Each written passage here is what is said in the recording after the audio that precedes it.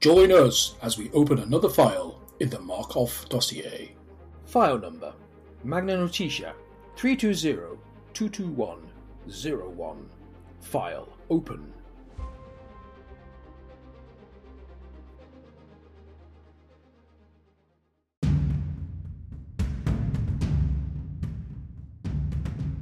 Salute on, and welcome to this episode of the Markov dossier, a dystopian age podcast. My name is Scott, and I'm here with Sam. Howdy pilgrims, and tonight we're joined by a very special guest. Some say some are born to greatness. Some say others have greatness thrust upon them and rise to the challenge. Some cheat their way to greatness by simply writing it on a piece of paper and handing it out to people that says, I am great, while others may achieve greatness by being a central figure in an online community, helping others with rules and setting up tournaments. Our next guest has achieved one of these ways to greatness. And can I just say, Calvin, it's a lovely cardstock on this business card that says I'm great. Is that Vermilion? The trick is to get it laminated. If I'm going to whip this out as often as I do, I need this thing to be laminated at high speed, ready to go. I love how you just went with that. It is, of course, Admiral of the Digital Seas, Commander-in-Chief, Discord, Calvin. Welcome to the podcast, Calvin. How you doing, mate? Over the moon and back again. It's always a pleasure to be on the Markov dossier. Oh, that's good. Great to have you.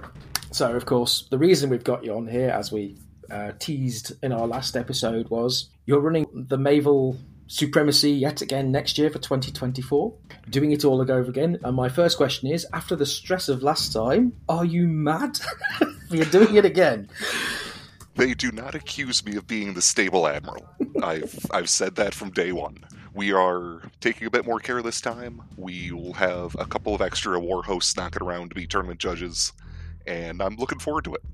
It's not as shotgun sudden as it was last year. We've been planning this for a while. We've got 6 months to get there, and I'm excited for it. I've blocked out the days around that so we can have a nice relaxing run up to the tournament, have the tournament happen, and then I could just fall off the face of the map for the Monday, Tuesday afterward. It has to be said, when you were talking about it last year, it did seem like a huge amount of work for you, but you clearly thoroughly enjoyed it, and it was... the excitement you felt for it was palpable, even through Discord, and I think it just became infectious, and it's so cool that you're doing this again. Okay, so let's get the deets while we're here. So let's do the when and where. When are we running it? I know you put the poster out, but just to confirm it, when are you doing this?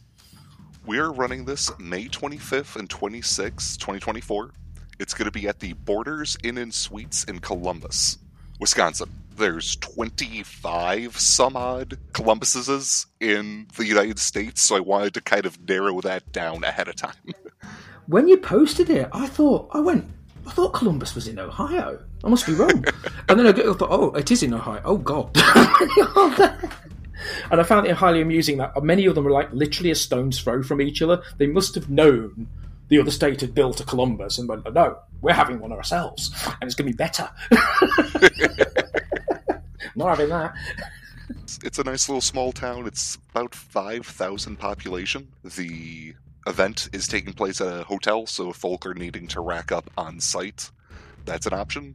It's very close to several major airports, and there is no shortage of food in staggering distance, which is very important for a tournament. Very important indeed.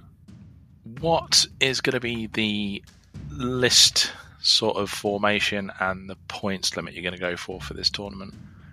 Is going to be a 2,000 point tournament, 4 rounds over 2 days, compliant with Wisconsin League rules for modeling and painting, and Admiral's Tournament Guide from Official War Cradle.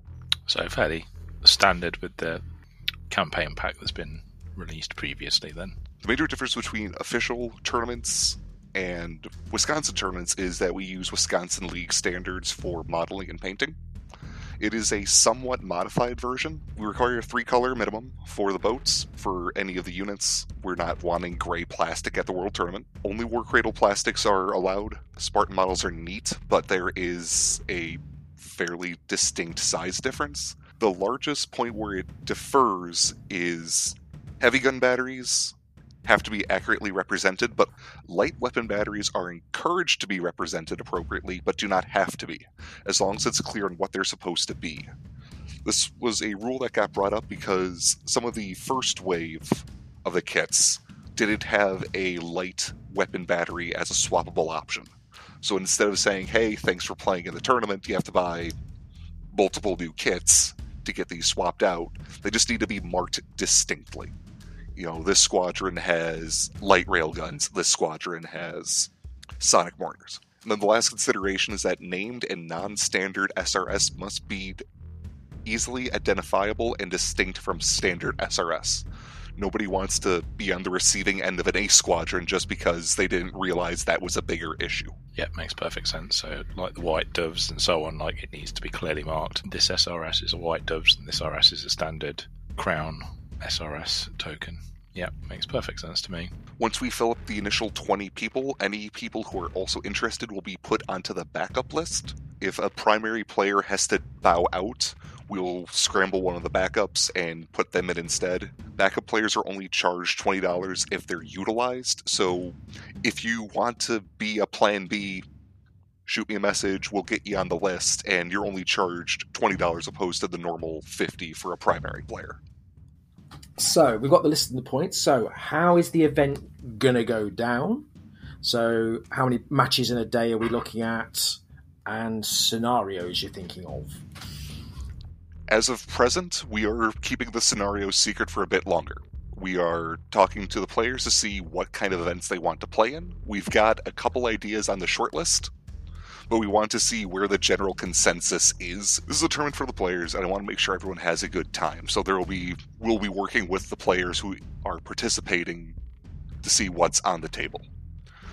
For the event schedule, we have 2 matches a day.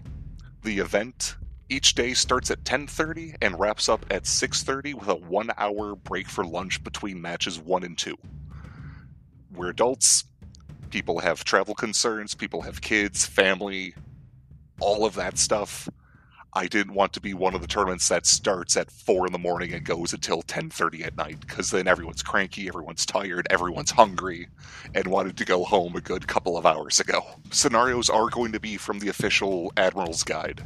We're not doing homebrew this year. It is a official tournament, and we want these events to be replicable. Last year, we had no shortage of Wisconsin League members just beating their heads against the elaborate horror shows I crafted for the tournament. They were great several scenarios. months. They were great scenarios. I thought they were brilliant. A lot of people really enjoyed them, but y'all only saw the final product. You didn't see the logistics and the whole, hey Cal, this you ended up with a 45 assault dice pool. Was this intended or did you have a typo?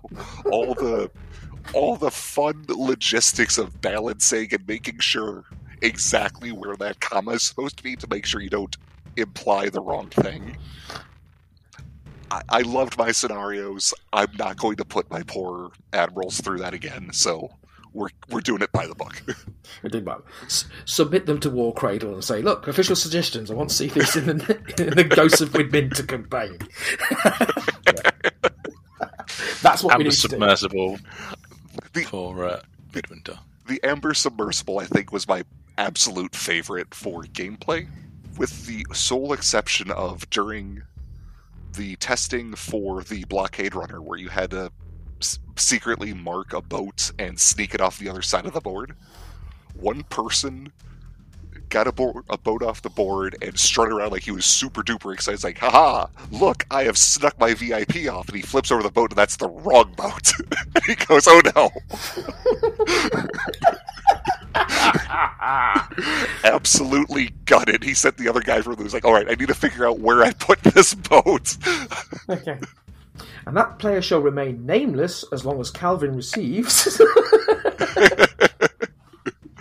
I enjoy not being beat up in the parking lot, so the player shall go nameless. I think you did name them actually last year. I don't know what you're talking about. I live in the present. Oh, yes, that is hilarious. Okay, so official scenarios as and when we go, because we may, who knows, we may have some extra new ones by then, who knows, well, whatever Warcradle got up their sleeves, we don't know yet. And now, the raison d'etat. Why are you doing this? For one, there is, of course, the title of World Champion Dystopian Wars, as this is an officially recognised World Championship. But of course, there are going to be, shall we say, more material gains. What have you got lined up for them? Once we pay off the room fee and supplies, all the money involved in the tournament is put into the prize pool. So, first place gets 3 shares of the prize pool, second gets 2 shares, third gets one share. If I'm doing my math right, if we have 20 people join, first place should walk away with $250, a trophy, and an interview here, the finest of Dystopian Age podcasts. Second place will get 2 shares of the prize and an award, and third place will get 1 share and an award as well. Best painted, as voted on by the players, will take an award, and most sporting, as voted on by the players, will also take an award, just as a thank you for either looking pretty or for being nice. Well, I must admit, when I saw you put us as part of the first past prize, I thought the final's going to be 2 people trying to lose, so they don't have to talk to us.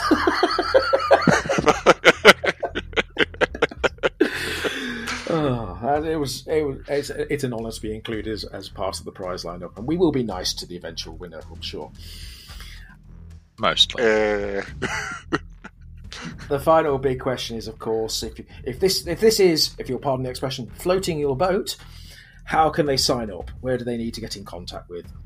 If you're interested in joining the game, either to get more information, if you're wanting to play in the game, or you want to be a sub, shoot me a DM. It's the Mad Admiral in most Discords that I'm in on. I am relatively distinct, and if you can't find me in there, most people could at least direct you my way. Shoot me a DM, and we can discuss how to get everyone registered and taken care of from there. There you go. That's it. The chance to be world champion, meet the Mad Admiral, enjoy Wisconsin food, and talk to us. What more could you want from a Dystopian Wars tournament? Sign yourselves up as soon as possible, please, guys, because we do think it's going to get filled up already. We know you've already had plenty of interest and some official signs up as well. Get yourself over to Wisconsin. I know it's going to be an international tournament.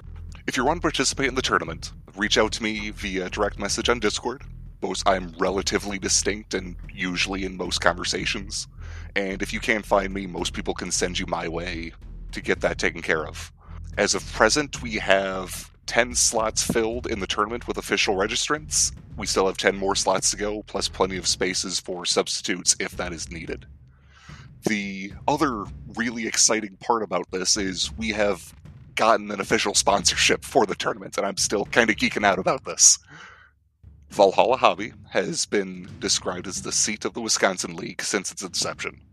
The owners are great friends of mine. They've supported the gaming group and supply plastic to a lot of the US regarding this game. And they've given us 2 codes for usage. Code Mad Admiral, no spaces, at checkout gives you 5% off your first order through them and helps support the tournament.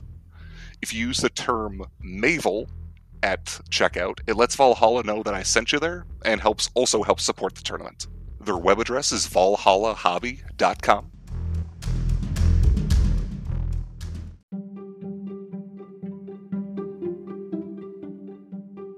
So, something we've been promising for quite a while, we are hoping to do community spotlights for people in the community that are prominent, and some of the people from Warcradle Studios themselves have said they'd be happy to take part in them. Is where we just chat about the hobby in general, not specifically Dystopian Age, although it's probably going to come up more with the community, because obviously if we ask Chris how he found Dystopian Wars, it's going to be through Spartan Games, and he's probably not going to dive into that too much, and we're just going to have like a fairly normal conversation. Now I said normal conversation, it doesn't sound like it's a normal conversation. Yes, this is a normal conversation for normal humans. This is a normal conversation. Yes. Just conversing with my fellow human here. You said if I answered your questions, you would let me go. I'm scared. Quiet, you! Oh, God! Back to your cage. Didn't take as long to get off topic. Okay. So, what got you started in the hobby, Calvin? What drew you into the wonderful world of tabletop games to begin with? Well, when I was younger, I had a Game Boy Advance SP and a copy of Final Fantasy Tactics Advance, which is this kind of square-based fantasy team combat game. Played that to death, like 200 hours of that cart. And eventually I graduated to D&D, and I found out that it was a very similar combat system. Move squares, hit things, level up, so you could hit bigger things. And I realized that my gaming group at the time was more focused on the role-playing aspect of it, you know, the oration and the interaction. I just wanted to move pieces on the board and hit things. And that eventually kind of let me wandering over to wargaming, which let me move pieces on a board and hit things. What was the first war game you played, do you think?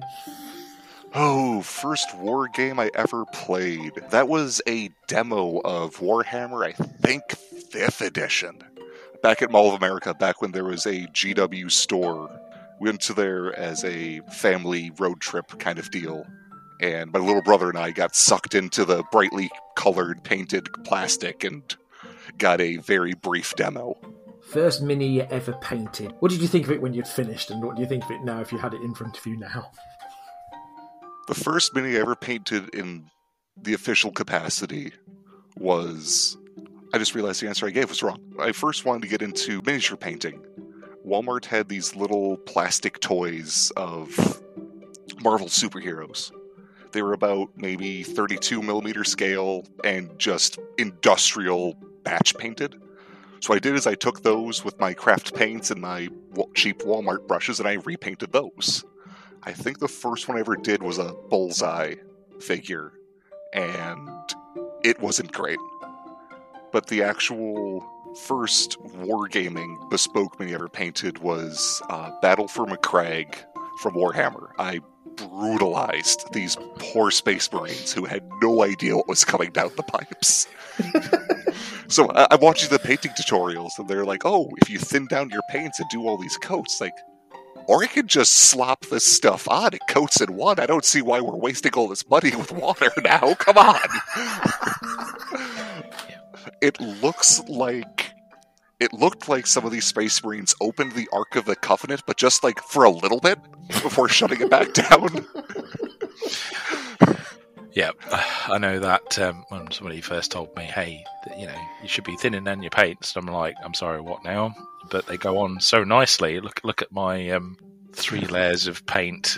Can't see any more detail. Space Marine. He looks amazing. Look at the colour. It's very intense. Very intense. I don't think we've ever told the story of Sam's first miniature, how he primed it. Would you like to divulge that? I don't know. I thought we did do that on the thing. I still own this miniature. It's upstairs. So I got into Blood Bowl to start with, and it was 2nd edition with the polystyrene board. And this is mid-1990s, I think-ish. And the thing my gaming club was doing, they were painting the board. Now, back in them days, you didn't have colour primers. What you did, you went to your local car place and you bought a can of car paint, and you sprayed that. Now, I made several errors of judgment. The first thing was, I did this, obviously I didn't want to get paint everywhere, so I went into the garage that was on my house, which was essentially a wooden lean-to, didn't have a car in it, and I forgot to open the doors. Oh no. Yeah, so I've got rattle can of car paint, and I spray that directly onto the polystyrene, because I want to do the board prime the board first, then do the metal minis. Car paint melts polystyrene. Yep. So now I've got car paint fumes and melted polystyrene. My board now looks like the surface of the moon. You poor guy. Next thing, well, I've now run out of white car paint because I've sprayed it all on my melting board, and I've still got all my mod orcs to paint. And I'm like, what can I use to paint these? Run out of paint. Quite clearly, I'm now off my face on fumes. And I have the brilliant idea. I'm not sure. I don't know if they call it this. Liquid paper, Tipex is what we called it back in the day. Whiteout. Yeah, whiteout. That's the stuff. That'll do. That's white, and you put it on with a brush. Great. Oh, so no. I get one of the wall linemen, and I start painting it with whiteout to use as primer. Oh, Sam. Funnily enough, that doesn't go on smoothly. And then I went into the house and sort of collapsed from the fumes, because whiteout has quite a lot of fumes in it as well. My parents came home to find me clearly in a very bad way, and I had to have the talk with my dad about drugs, and I was trying to explain, no, I just look in the garage, that's what I've done. So Dad had another talk with me about the importance of ventilation. That's awesome, though. And I still have that metal orc upstairs, still with the Tipex on it. The others I gave up on. I just painted straight onto the bare metal, and you can still see the paint job. It's still there. It's rubbed off in a lot of places, but it's stuck. Yeah, I was absolutely off my face. I didn't learn, because a few weeks later I did something very similar with super glue in my bedroom, gluing Terminators together. Woof. And I floated down the stairs.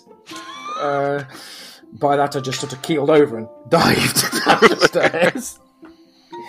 Much to the annoyance of my parents. 14-year-old me was dumb. It makes you feel any better. 30-year-old me is dumb as well. It happens to the best of us.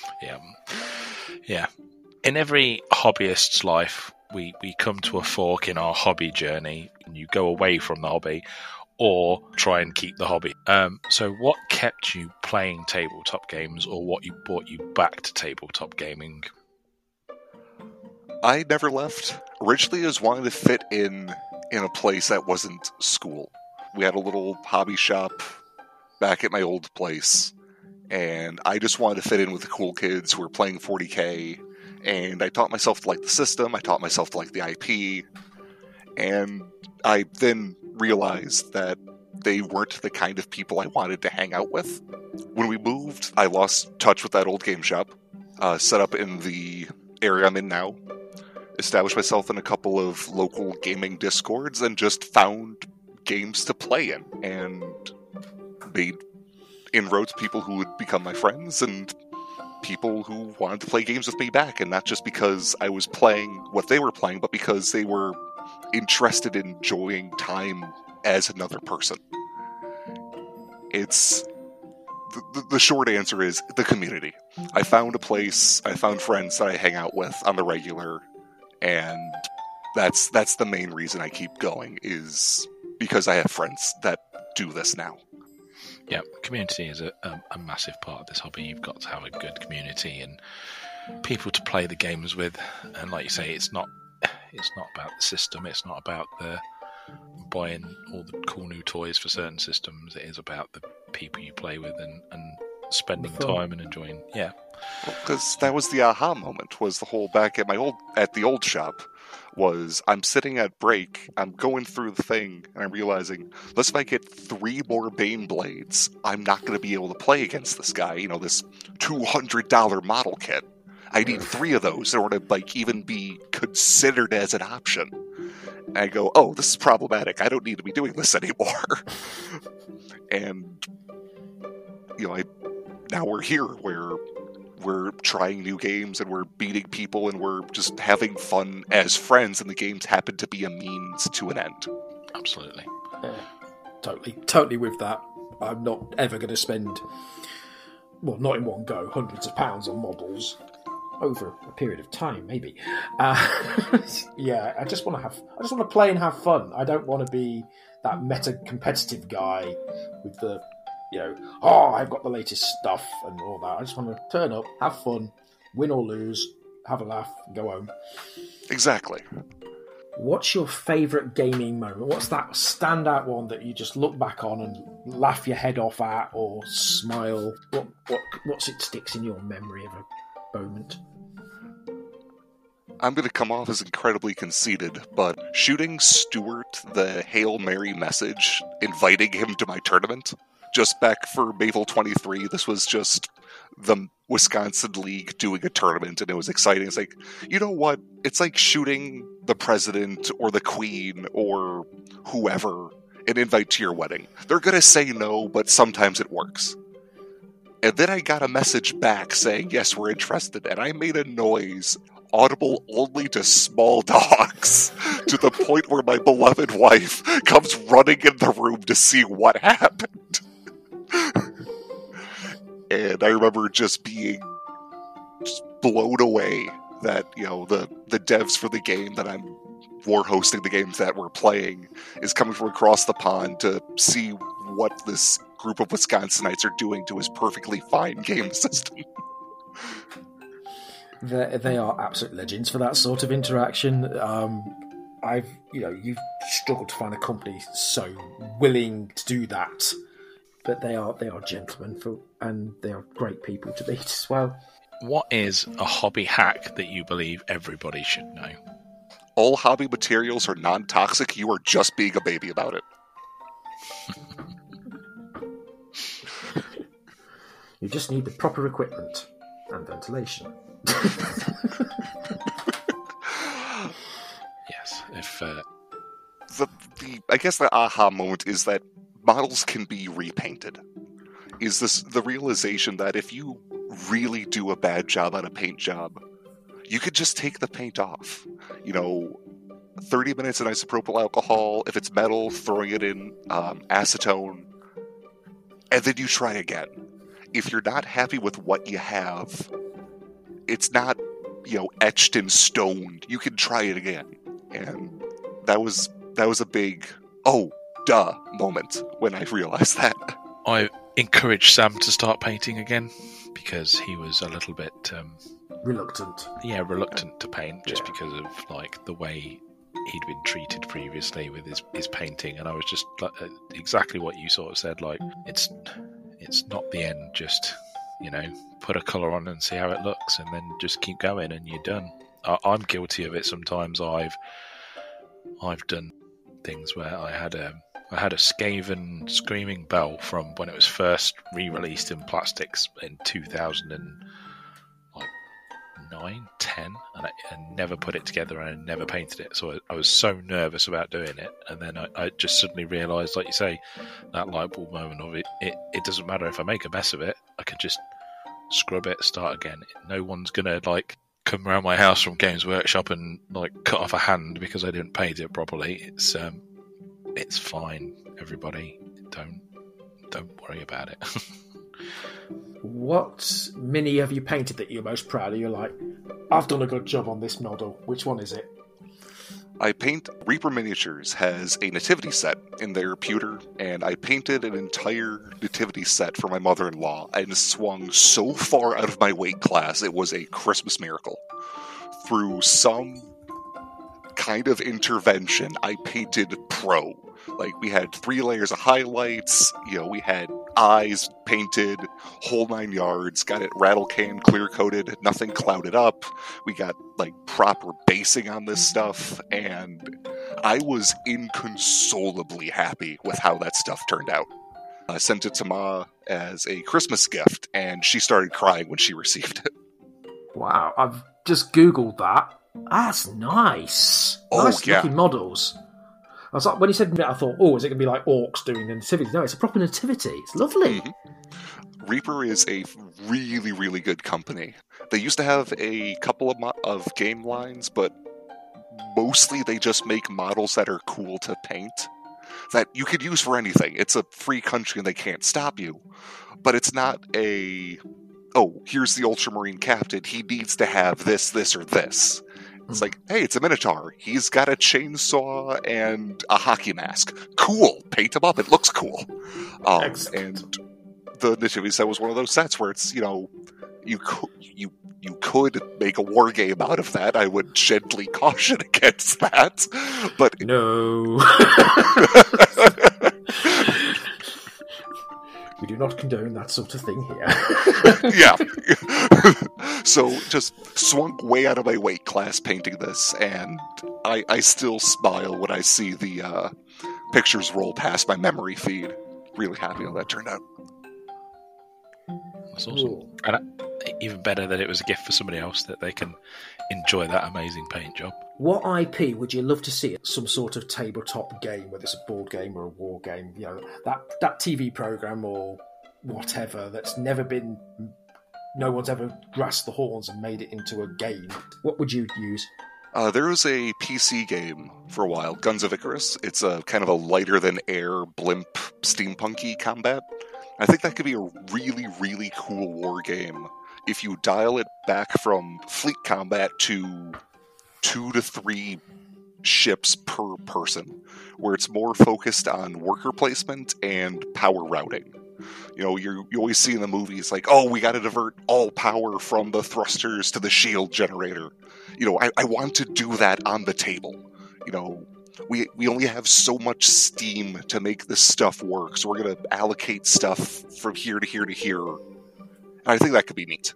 Oh, I like that. That's a cool idea. Yeah, that sounds really good. Sort of skirmish-based ship games are wildly underserved in a market. You usually don't have just 2 capital ships bumping into each other in the middle of nowhere and just start trading shots. But if you agnosticize it back out to like a fantasy setting where, sure, theoretically a couple of blimps could meet and engage in fire, I think there's an interesting thing there because you get more granular with each individual model on the board.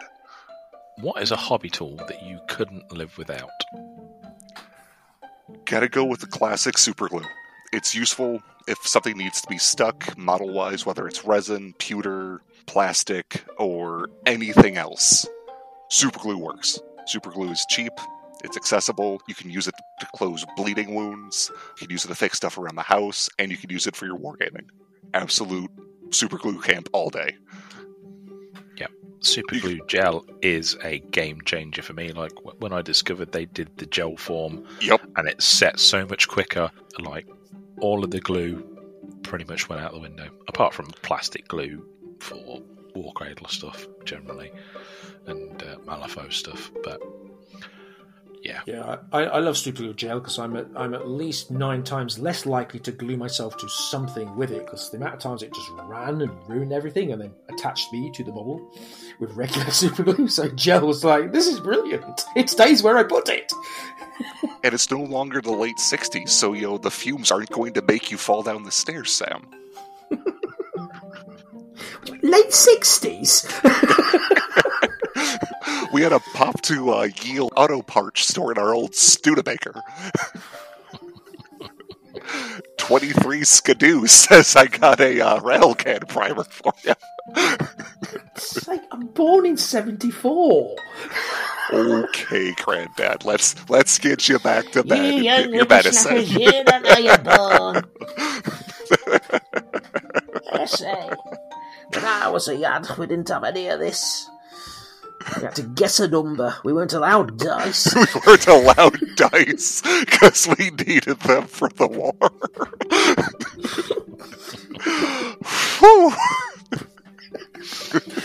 All the dice were hanging up in RAF cockpits for Lucky Charms. That's what they were. One of the running jokes that is brought up on the regular, because I'm a hilarious person, I will beat a joke to death until it goes, about scale conversation is, 28 mil or 32 mil. It's like, nah man, 0 millimeter. You roll up to a game shop, you set up some terrain, you glare at the table for a couple minutes, roll dice, make upset noises, shake your head, pack it up, and walk away without a second word. Theater of the mind lets people know who's in charge around here.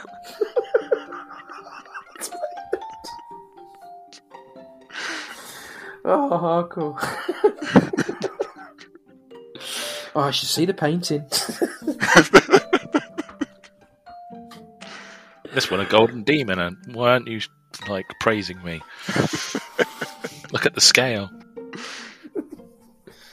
Amazing. Are you a terrain scratch builder, or would you prefer to buy your terrain? My heart says scratch build. My time allotment says buy. My wallet says use what's at the store.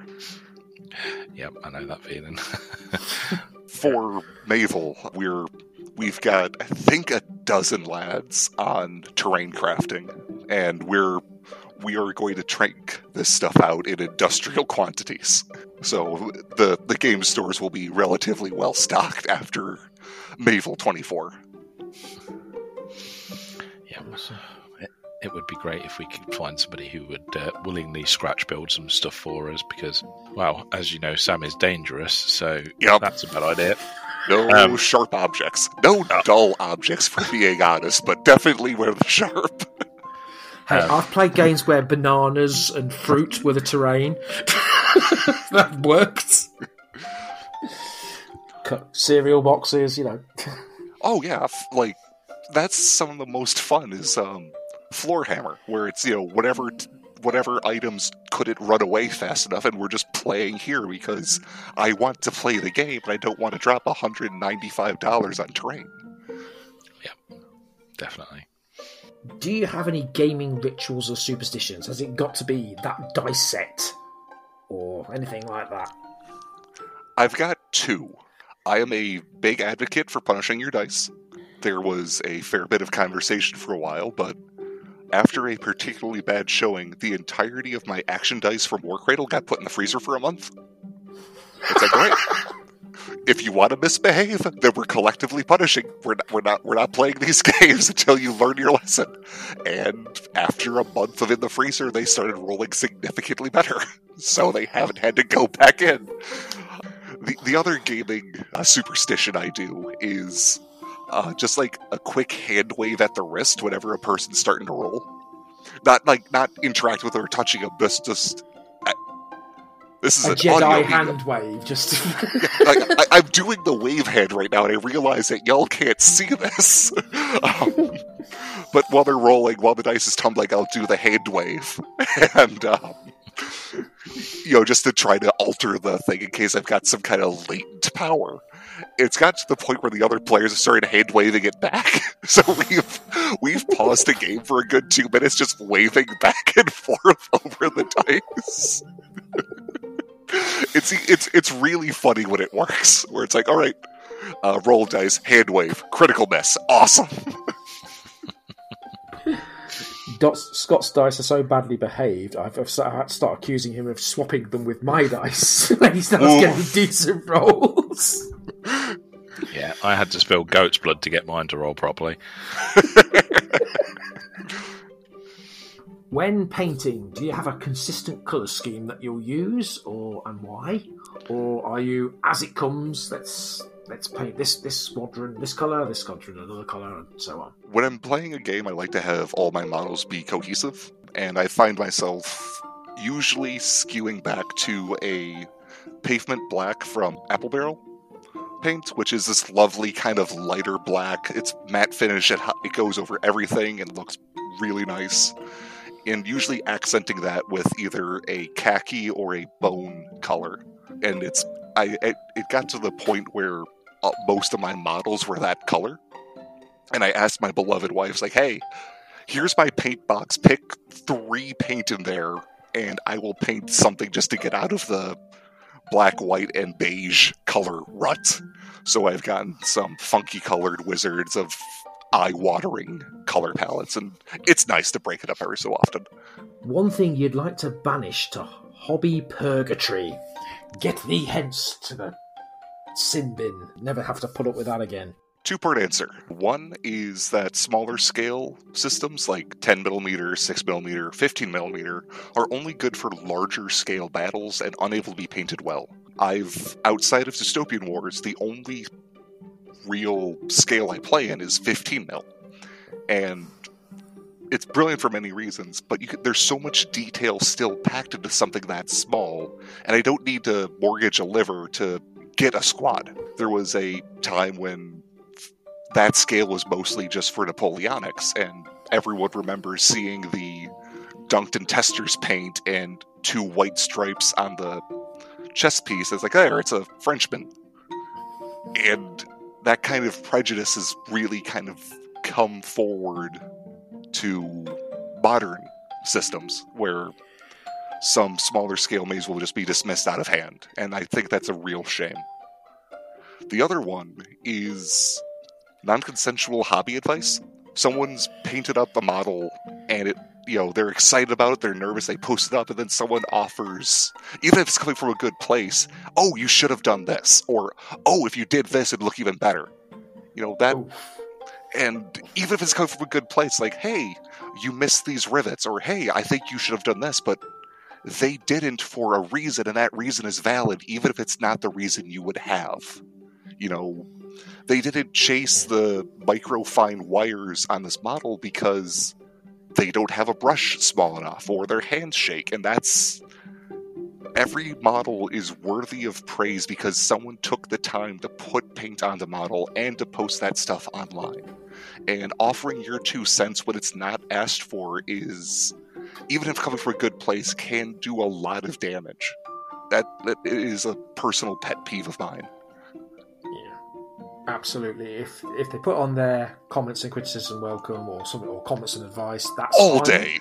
Yeah, absolutely. If I just said, here's my stuff, I just want you to go click like. That's all I want. Exactly. Or it's when someone's watching you play. Or what you need to do is you need to have got your them troops over there. That's what they're for. So just let me play the game. Yep. No backseat armchair generals. Yeah. Ugh. Yeah, absolutely. Who would you like to play a tabletop game with, and what would it be? So anybody, history, famous people, member of family, doesn't matter. Pick anybody you like. Honestly, the both of you two. Y'all have been great since day one, since we started interacting on the Discord. You guys have been absolute menches for the longest time. That being said, I would also like to break you over my knee and teach you how Wisconsinites play this boat game. That's very kind, and it would also be very easy. Yeah, we so many rules we forget. When we come back, we're like, did we do that right? No, we didn't do that right. Never mind. Did we have fun? Yeah, we get it. That's the important thing. Yeah, we come out and just like if we sit down after a game and go, we did that wrong, didn't we? Yeah, we did. Oh well. We'd never survive in tournament. Exactly. There's a time and a place to excoriate over the rules, every minutia perfect, because, if you're in a tournament, that's what you're here for. You're here for the high-level play. If you're here just to play a game with your buddy, a rule gets forgotten. There's no one who is out. If everyone still had a good time, that's the important thing. Yep, 100%. Gaming snacks. What's coming onto Calvin's table when he's playing a game? He's got to have that big plate of... Absolutely nothing. I take great care to eat before an event because I don't want to risk... I am 6.5 feet tall and have been described as violently uncoordinated, so I don't want to tip over someone's Mountain Dew onto their perfectly fine Warhammer army or get Cheeto dust on something that someone painted. So... if you're looking for pre-game snacks, usually some kind of meat, cured meat product, or I do have a profound weakness for cheese crackers. I fully sympathise with the clumsy. I'm a good foot shorter than you, but just as clumsy. And the look of terror that Scott has when I pick his models up to have a look at them, which is amusing. I make a big point of folding my hands behind my back, holding onto each of my wrists, and just getting down close to the table so I don't pick anything up. I even managed to break one of my own miniatures rolling dice once. The dice went somewhere, took the head off one of my own models. During an Exodus game, wasn't it? I was like, oh, great. Woof. So, yeah. I have taken to just looking at my phone while Sam's looking at my models, so I'm not like... it's like getting a shot. If you don't look, it doesn't hurt. Yep, that's it. It's like, if he drops it and I'm not looking, it's fine. It can be glued back together. But to be fair, I don't think I've ever broke one of your models, just my own. Or have I? Give it time. I don't think you have. Yeah. Yeah, and food at the table. When we play, we usually have the food at a different table so we don't get anything over the models. Smart. So I'm going to put this to everybody because I think this is probably going to be the most controversial question we ask anybody as part of this. But for me, M&Ms are the best gaming snack. They're hard-shelled. The colour doesn't rub onto your fingers easily. They're delicious. So you can't lose. Yeah, I'm just making sure M&Ms are the same thing across both sides of the pond. Chocolate little buttons. Yes, those are very good. If you want to get crazy with it, I'd usually mix them with Reese's Pieces, so there's a flavor difference. Nice.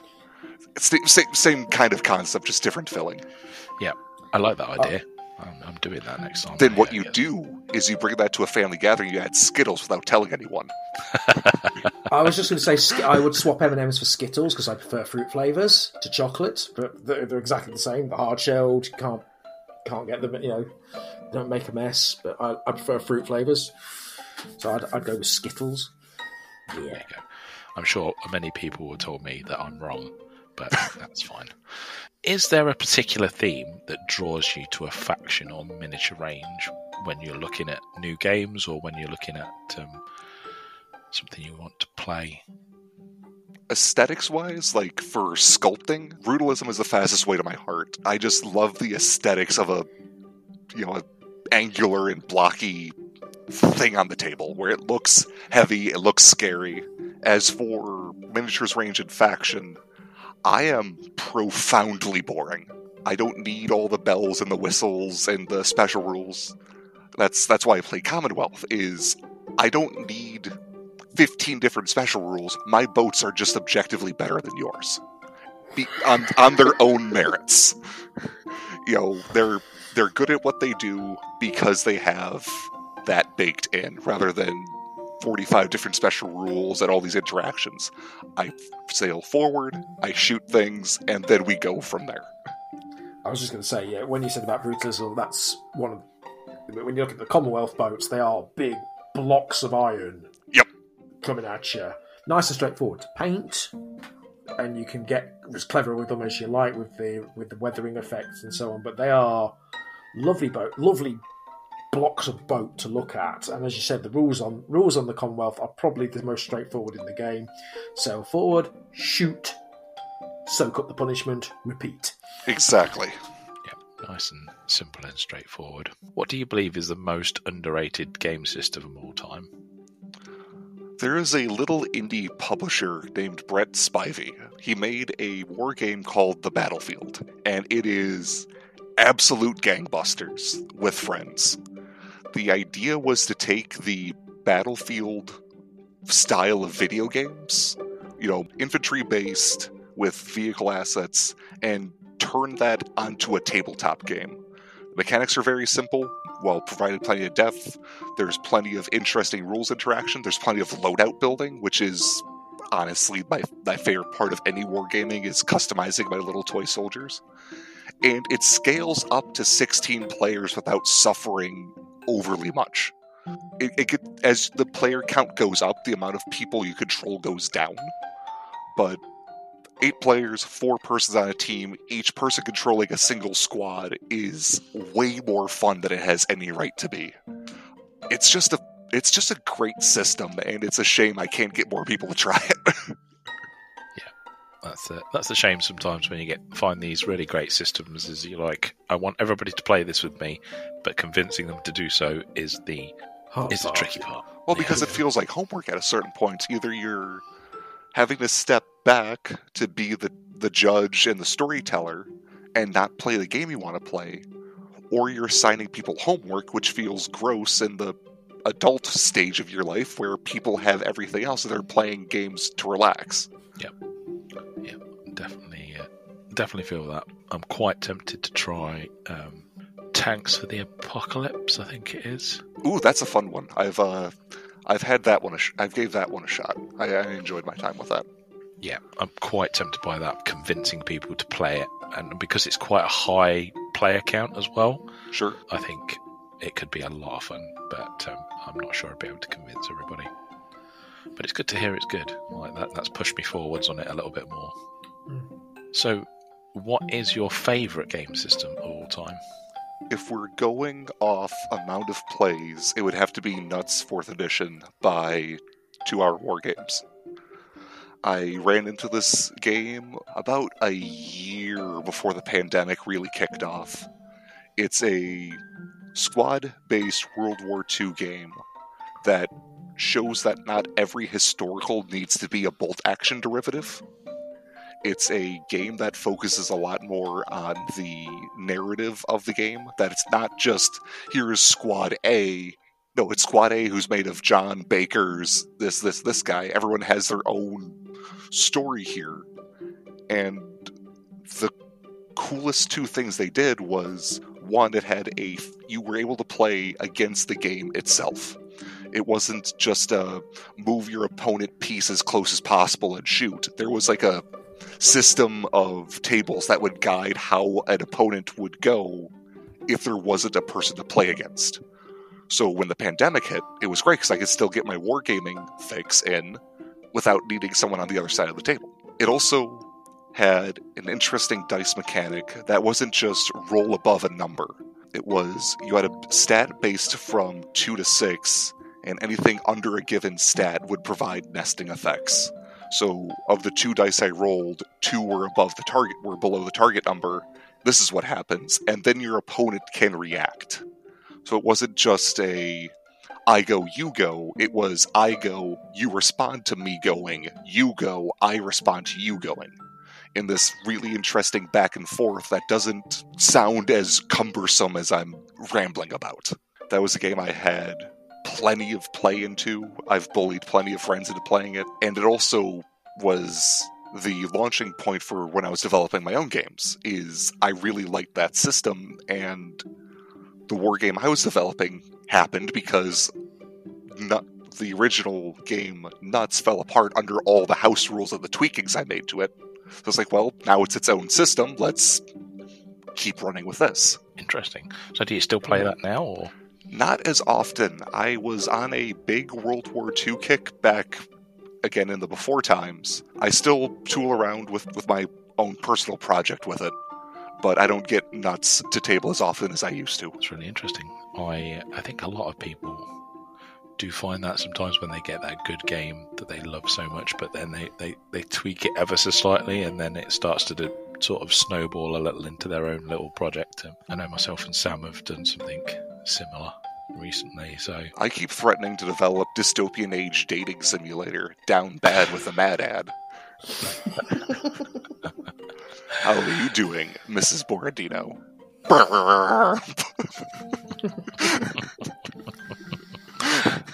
10 out of 10 would play. Getting naughty, if you will. Oh, that's terrible. It's a great tagline. Hey, I've heard a lot worse. From me, honestly. You should hear some of the ones I've come up with. For things. What's your favourite miniature of all time that you either own or you've seen someone else and you just think, damn, that looks good? I'll send you all the picture for this to put on the Facebook page. Played a game for a while called Starbreach, made by one of my friends. It's kind of minis agnostic skirmish game. And there is a intellectually distinct and legally defensible Judge Dredd adjacent faction in there. So I made, just raided my bits box, taught myself how to sculpt green stuff, and I made Major Occupational Hazard. Kit bashed him from a bunch of old Warhammer stuff, a bunch of old bits and bobs I had knocking around, and I made him the HQ of my squad, and I was incredibly thrilled at how he turned out. Yeah, the torso is predominantly green stuff. That was a bolter from Primaris Lieutenant. Legs, I think, were from a Scout Marine, and everything south of the gauntlet on his bat arm was green stuff. Wow, that's impressive. Thank you. That is an impressive model. It really is. Oh, sorry, the barbed wire is Army Painter barbed wire. I'm not that good, but I'm incredibly thrilled how he turned out. Yeah, that's very cool. I will stick him on the Facebook page so people can see him for certain, because he's cool. Has he got a name? His name is Major Hazard, and his, like, nickname is Occupational. What tabletop game do you think would make a great movie or TV show? I'm biased here, but I think a Game of Thrones style show of dystopian wars, showing the juxtaposition between the highest powers that be and local admiral in charge of the area, as well as, you know, the plight of the unnamed sailor, you know, where, you know, the Tsar says we're going to do X, Y, and Z, and it trickles down to the person who's in charge of that theater of operations, who has to interpret these rules made by people thousands of miles away and unaware of what needs to be done to secure that victory, and then juxtapose the political infighting that goes place at all of those levels. You know, it's not just the Tsar trading, you know, diplomatic punches with the Sultan. It's, you know, what does the Commonwealth Admiral think about the Union person who he finds himself on the other side of the sea against, kind of thing? You know, is there a camaraderie there? Not a camaraderie, but like a mutual respect. Is, you know, do they just hate each other? Showing the interactions between the halls of power, I think, could be a very interesting biopic. Right down to the gunners on the ship. Exactly. And the you know, why are we here? I don't know. Just shoot. We're over here because they're over there, and they shouldn't be there. Well, but we're not supposed to be here. That's a different problem for a different day. They don't need to be here. Ours is not to reason why. Ours is but to do or die. What's your opinion on 3D printing? Is it the future, or is it just a thing, a passing phase? I absolutely think it is the way of the future. There is always going to be a market for plastic and resin from official companies. Just not everyone has access to the 3D printing, but there's always going to be a niche that exists for, you know, from the fans for models that just don't have a model for, or different looking models, so that my Primaris Marine looks different from your Primaris Marine. Fortunately or unfortunately, that's the way it is right now. Is you can get your official plastic Warhammer for this much, or talk to your buddy with a printer and get an entire squadron of these guys for half that. And whether it's first party stuff, you know, Wargame Company sells the STLs for a price, or third party intellectually defensible stuff, I absolutely think 3D printing is the way of the future. Interesting. I think right now it is probably best used for like accessory bits and things like that, because whilst the miniatures are really nice, like first party sellers being able to lock down their STLs and not just giving them to other people for free is a lot more difficult at the minute. Absolutely. I'm not saying it's a perfect thing. There's going to be growing pains, there's going to be frustrations involved. You know, there's no perfect rollout beyond just making it work. But I absolutely believe the two can share a space, not necessarily amicably, but just share a space, and it's not going to put one company out over the other. There's always going to be a demand for first-party plastic. Just because, again, not everyone has that printer. Not everyone has that buddy you can bully into printing you stuff. Yeah, I think once that little hurdle is done and they figure that out, then more than likely we will start seeing more companies selling STLs for things. And I know Mantic are doing, like, they do a Vault subscription. Yeah. Where they lock it down that way, but it can still be shared. Yeah. I'd like to see terrain, you know, STLs for terrain that you can print. Oh, absolutely. Then you've got the official miniature line, and you've got the terrains, some nice terrains as well. The thing that always interests me is the desire for uniqueness. There are certain models that just don't exist anymore.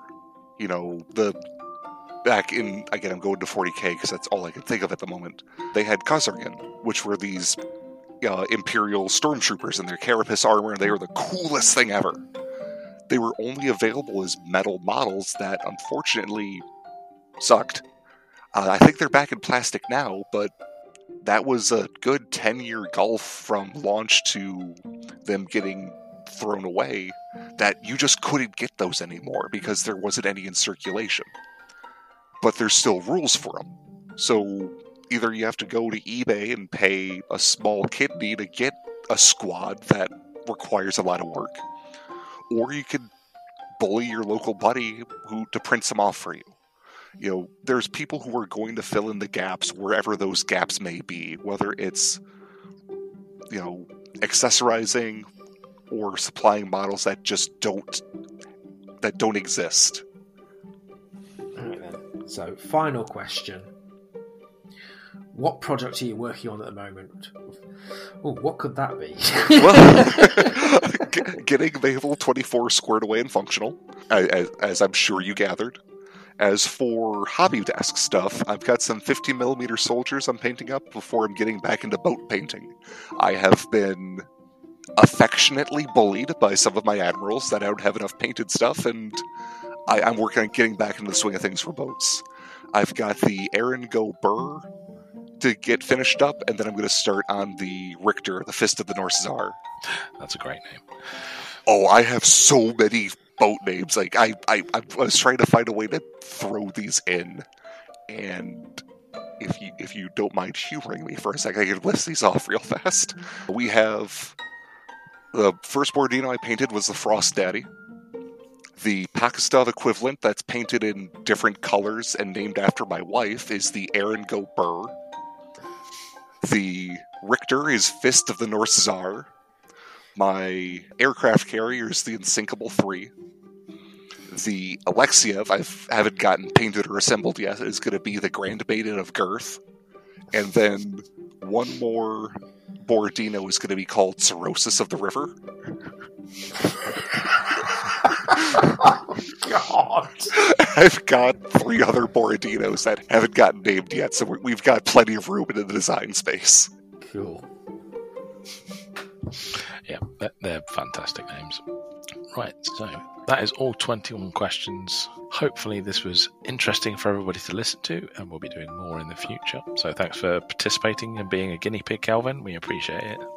Always a pleasure to be on. It's always a pleasure to be on, guys. Thanks for having me on, and don't forget to check out ValhallaHobby.com and use promo code MADADMIRAL or Mavel to show some support for the game and get some money off your order. Absolutely. Go and check out Valhalla Hobbies, and don't forget to message Calvin. There's only 10 spaces left, or get yourself in the reserve list for Mavel 2024. I nearly said 2023. That would have been wrong.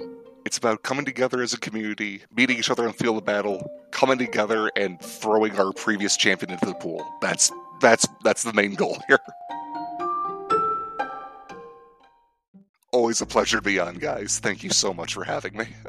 Thank you for coming again, Calvin. We appreciate you, and hopefully Mavel 2024 is a massive success, and along the way it continue. So thanks for listening, everyone, and we will catch you in the next one. Happy trails, pilgrims.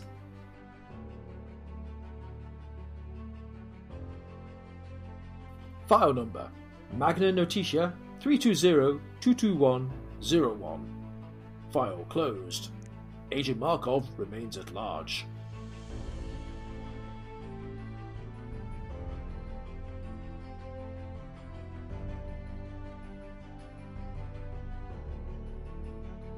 Now all we gotta rely on at this point is Scott editing me together to sound coherent and well-spoken and thought out and not just babbling incoherently, and we should be fine. Well, he's had enough practice with me, so I think he should be fine. Fair enough. We'll be fine, don't worry. It'll be good. I just need you to say the words, I love the Markov dossier, and we're good.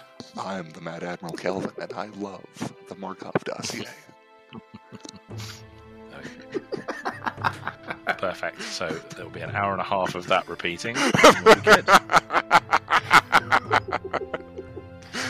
All hail Hypnotoad.